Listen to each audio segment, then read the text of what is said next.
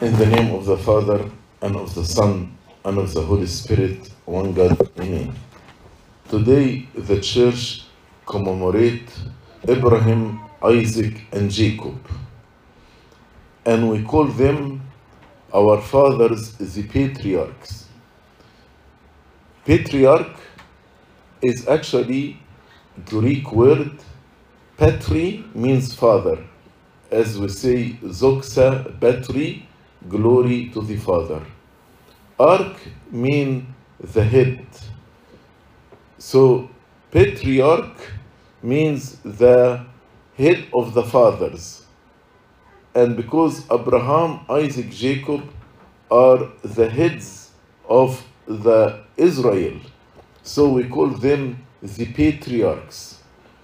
Also, they are not the head of Israel according to the flesh, but also they are the fathers of the spiritual Israel.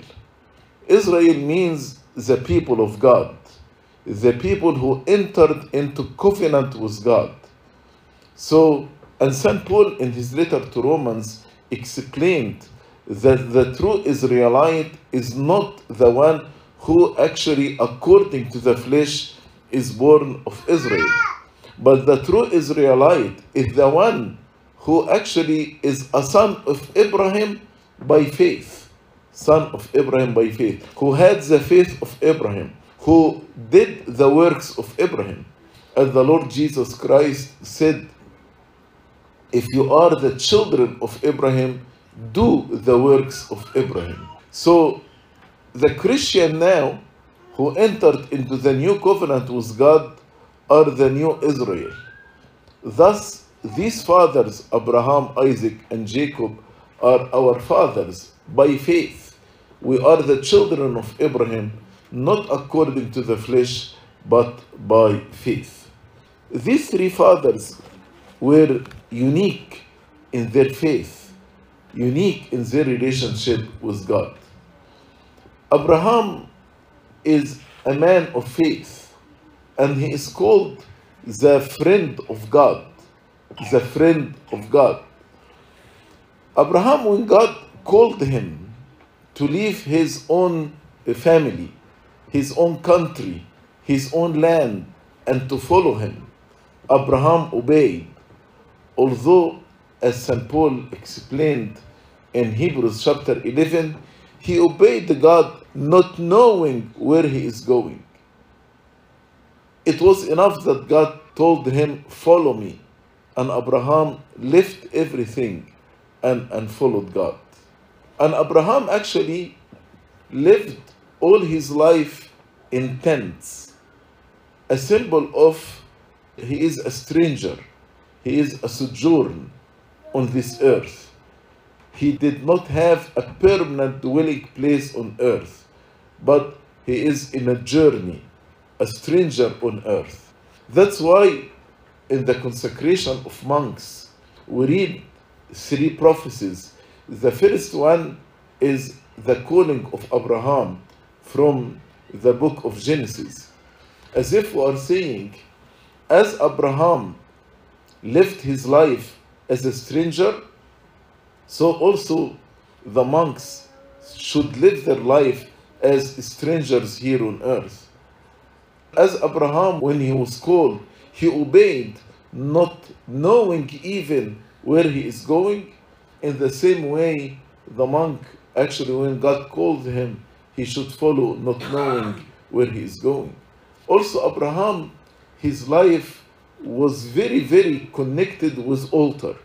Wherever he goes, he built an altar and offer sacrifices to God. And the altar symbolizes actually life of prayer. So Abraham, two main things in his life. He lived his life as a stranger, and he lived the life of prayer. That's why, as I told you, we read his calling in the consecration of monks, because monks should live their life, the life of prayer and the life of estrangement. Also, his faith, when God actually told him, through Sarah, you will have son. Although Abraham was 100 years old, Sarah was 90, and according to the natural law, they cannot have any children. But he believed in God, and God considered this faith righteousness for Abraham. He counted this faith as righteousness for Abraham. And he believed that God can create from the deadly womb of Sarah life. So Abraham actually believed in the resurrection of the dead, because the womb of Sarah was dead. But from this deadly womb, St. Paul explained also in his letter to Romans, from this deadly womb, God can create life. That's why when he begot Isaac, he called him son of laugh, son of joy, because he was a source of joy to his parents. Then when Isaac grew up, another test to the faith of Abraham, God asked Abraham to offer Isaac as a sacrifice. And this test is very, very hard.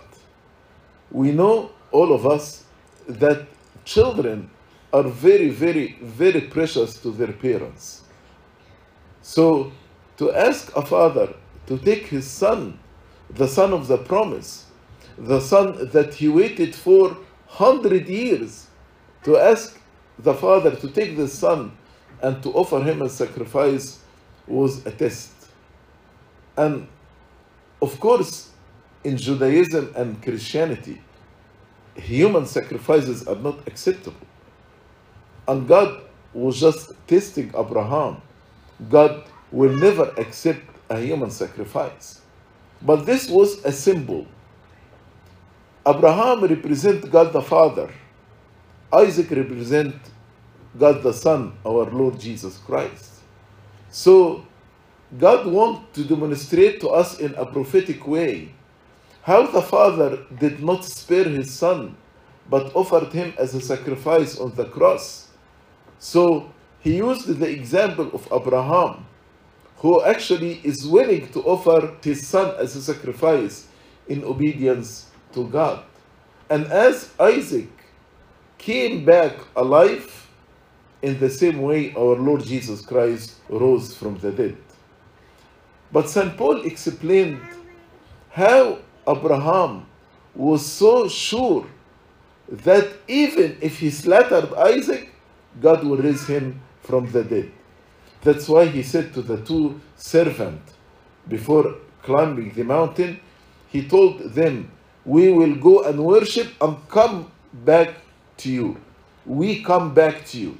Both of us will come back to you. How you are sure that both of you will come back? St. Paul explained this again in the letter to Romans. He said, as Abraham believed that God from the deadly womb of Sarah, he can create life, in the same way, even if Isaac was slaughtered as a sacrifice, as God raised Isaac from the deadly womb of Sarah, he is able actually to raise him from the dead after being slaughtered. So Abraham was a man of faith. A man of faith. He believed God, and this was counted for him as righteousness. If we speak about Isaac, Isaac was a man of righteousness. He was righteous. He was doing everything right. That's the word righteousness. When Abraham told him, God wants me to offer you as a sacrifice, because Isaac asked his father, where is the lamb that we will offer as a sacrifice? And Abraham told him, God chose you to be the lamb. Isaac at that time was about 15, 16 years old. A youth, strong. And Abraham was 116. A very old man, feeble and weak. So it was very easy for Isaac to hit his father.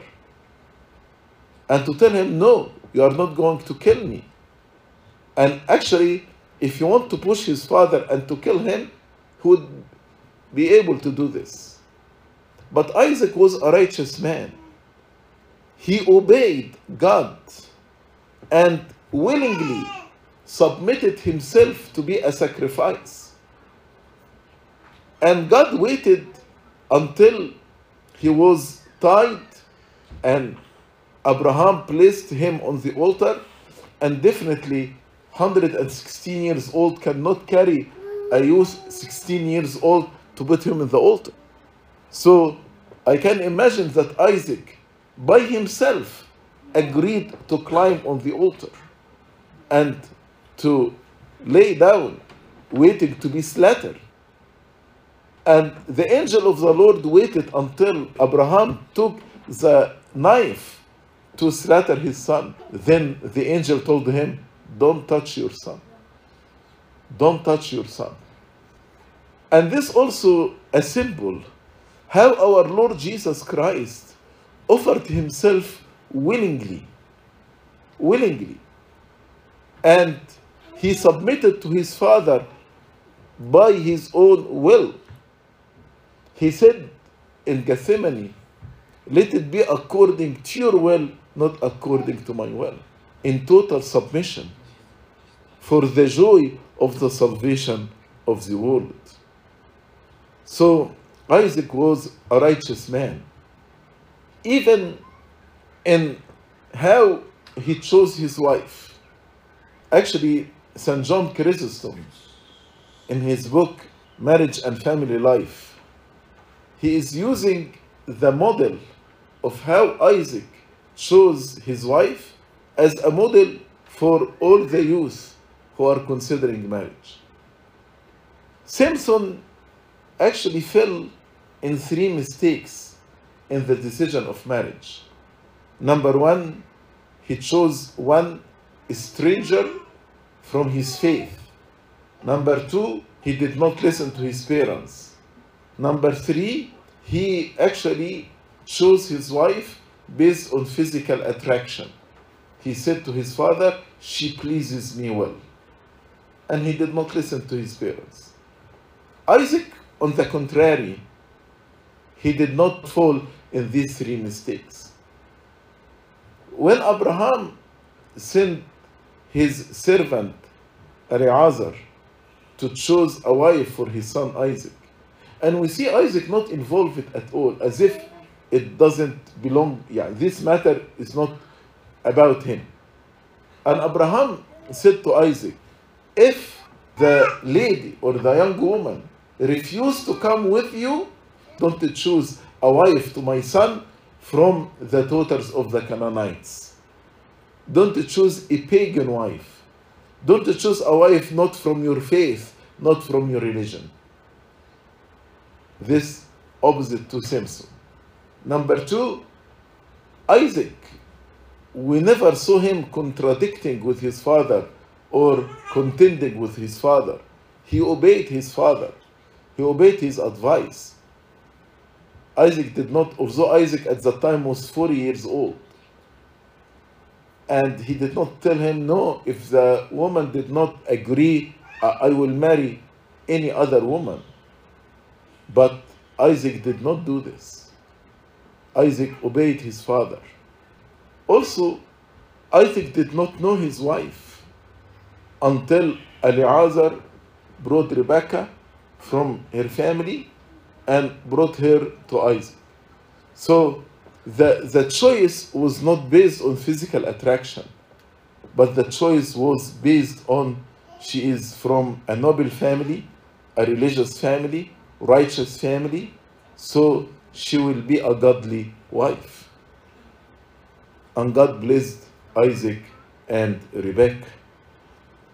If we come to Jacob, Jacob also was a righteous man, the father of the fathers, because he is the father of the 12 tribes of Israel. And it is enough that God said about Jacob, I loved Jacob. I loved Jacob. Jacob was a man of prayer and persistence in prayer. All of us, we know the story when Jacob came from his uncle Laban and was going to meet Esau, his brother. And he was afraid from this meeting because he took the blessing of Esau by deception. He deceived his father Isaac. So he was afraid. And on the way, he met God. God appeared to him in the form of man. And Jacob actually contended with God and told him, no, I'm not going to leave you until you bless me, until you give me blessing, that when I meet Esau, this will be a peaceful meeting. And he contended with God all night. All night. And this actually an example for us in prayer, how we should actually fight with God in the right way. And we say like Jacob, I will not leave you until you bless me. You bless me and you bless my family and bless my children. I am here actually to receive blessing from you, not according to my worthiness, but according to your love and your mercy and your generosity. So we can see here Jacob contended with God, and at the end God blessed him. Blessed him. And he gave him a mark when he hit him on his thigh. And Jacob was limping. To remember this fight, to remember this is spiritual struggle. Many of us, we don't struggle in our prayers. When we feel bored, we don't pray. When we are busy, we don't pray. When we are tired, we don't pray. But can we have the spirit of Jacob in contending and fighting with God to receive blessing? Every morning, we don't leave our homes without receiving this blessing from God. Every day we meet Esau in our life. We meet people who are threat to our faith, threat to our children, threat to our morals. That's why we need the blessing. As Jacob got the blessing to be able to face Esau, we need this blessing. Also, these three fathers, Abraham, Isaac, and Jacob, the Lord was pleased to relate himself to these fathers. When he appeared to Moses, he told him, I am the God of Abraham, God of Isaac, God of Jacob. Which means how God is proud of these three fathers, how he loved them, how he appointed them as patriarchs. So God actually, like a father or a mother, a parent, take pride in their children. God, he actually pleases him to relate himself to Abraham, Isaac, and Jacob, to say, I am the God of Abraham, Isaac, and Jacob. That's why the church commemorate these three great fathers, these three great patriarchs, today as a commemoration for their holy life, the righteous life, the life of faith. So, if we are the children of Abraham, Isaac, and Jacob, and we are their children as explained in the beginning by faith, we need to live according to their life. As the Lord said, if you are the children of Abraham, do the works of Abraham. So let's have the faith of Abraham. Let us do the works of Abraham, so indeed we'll become children of Abraham, Isaac, and Jacob. Glory be to God forever and ever. Amen.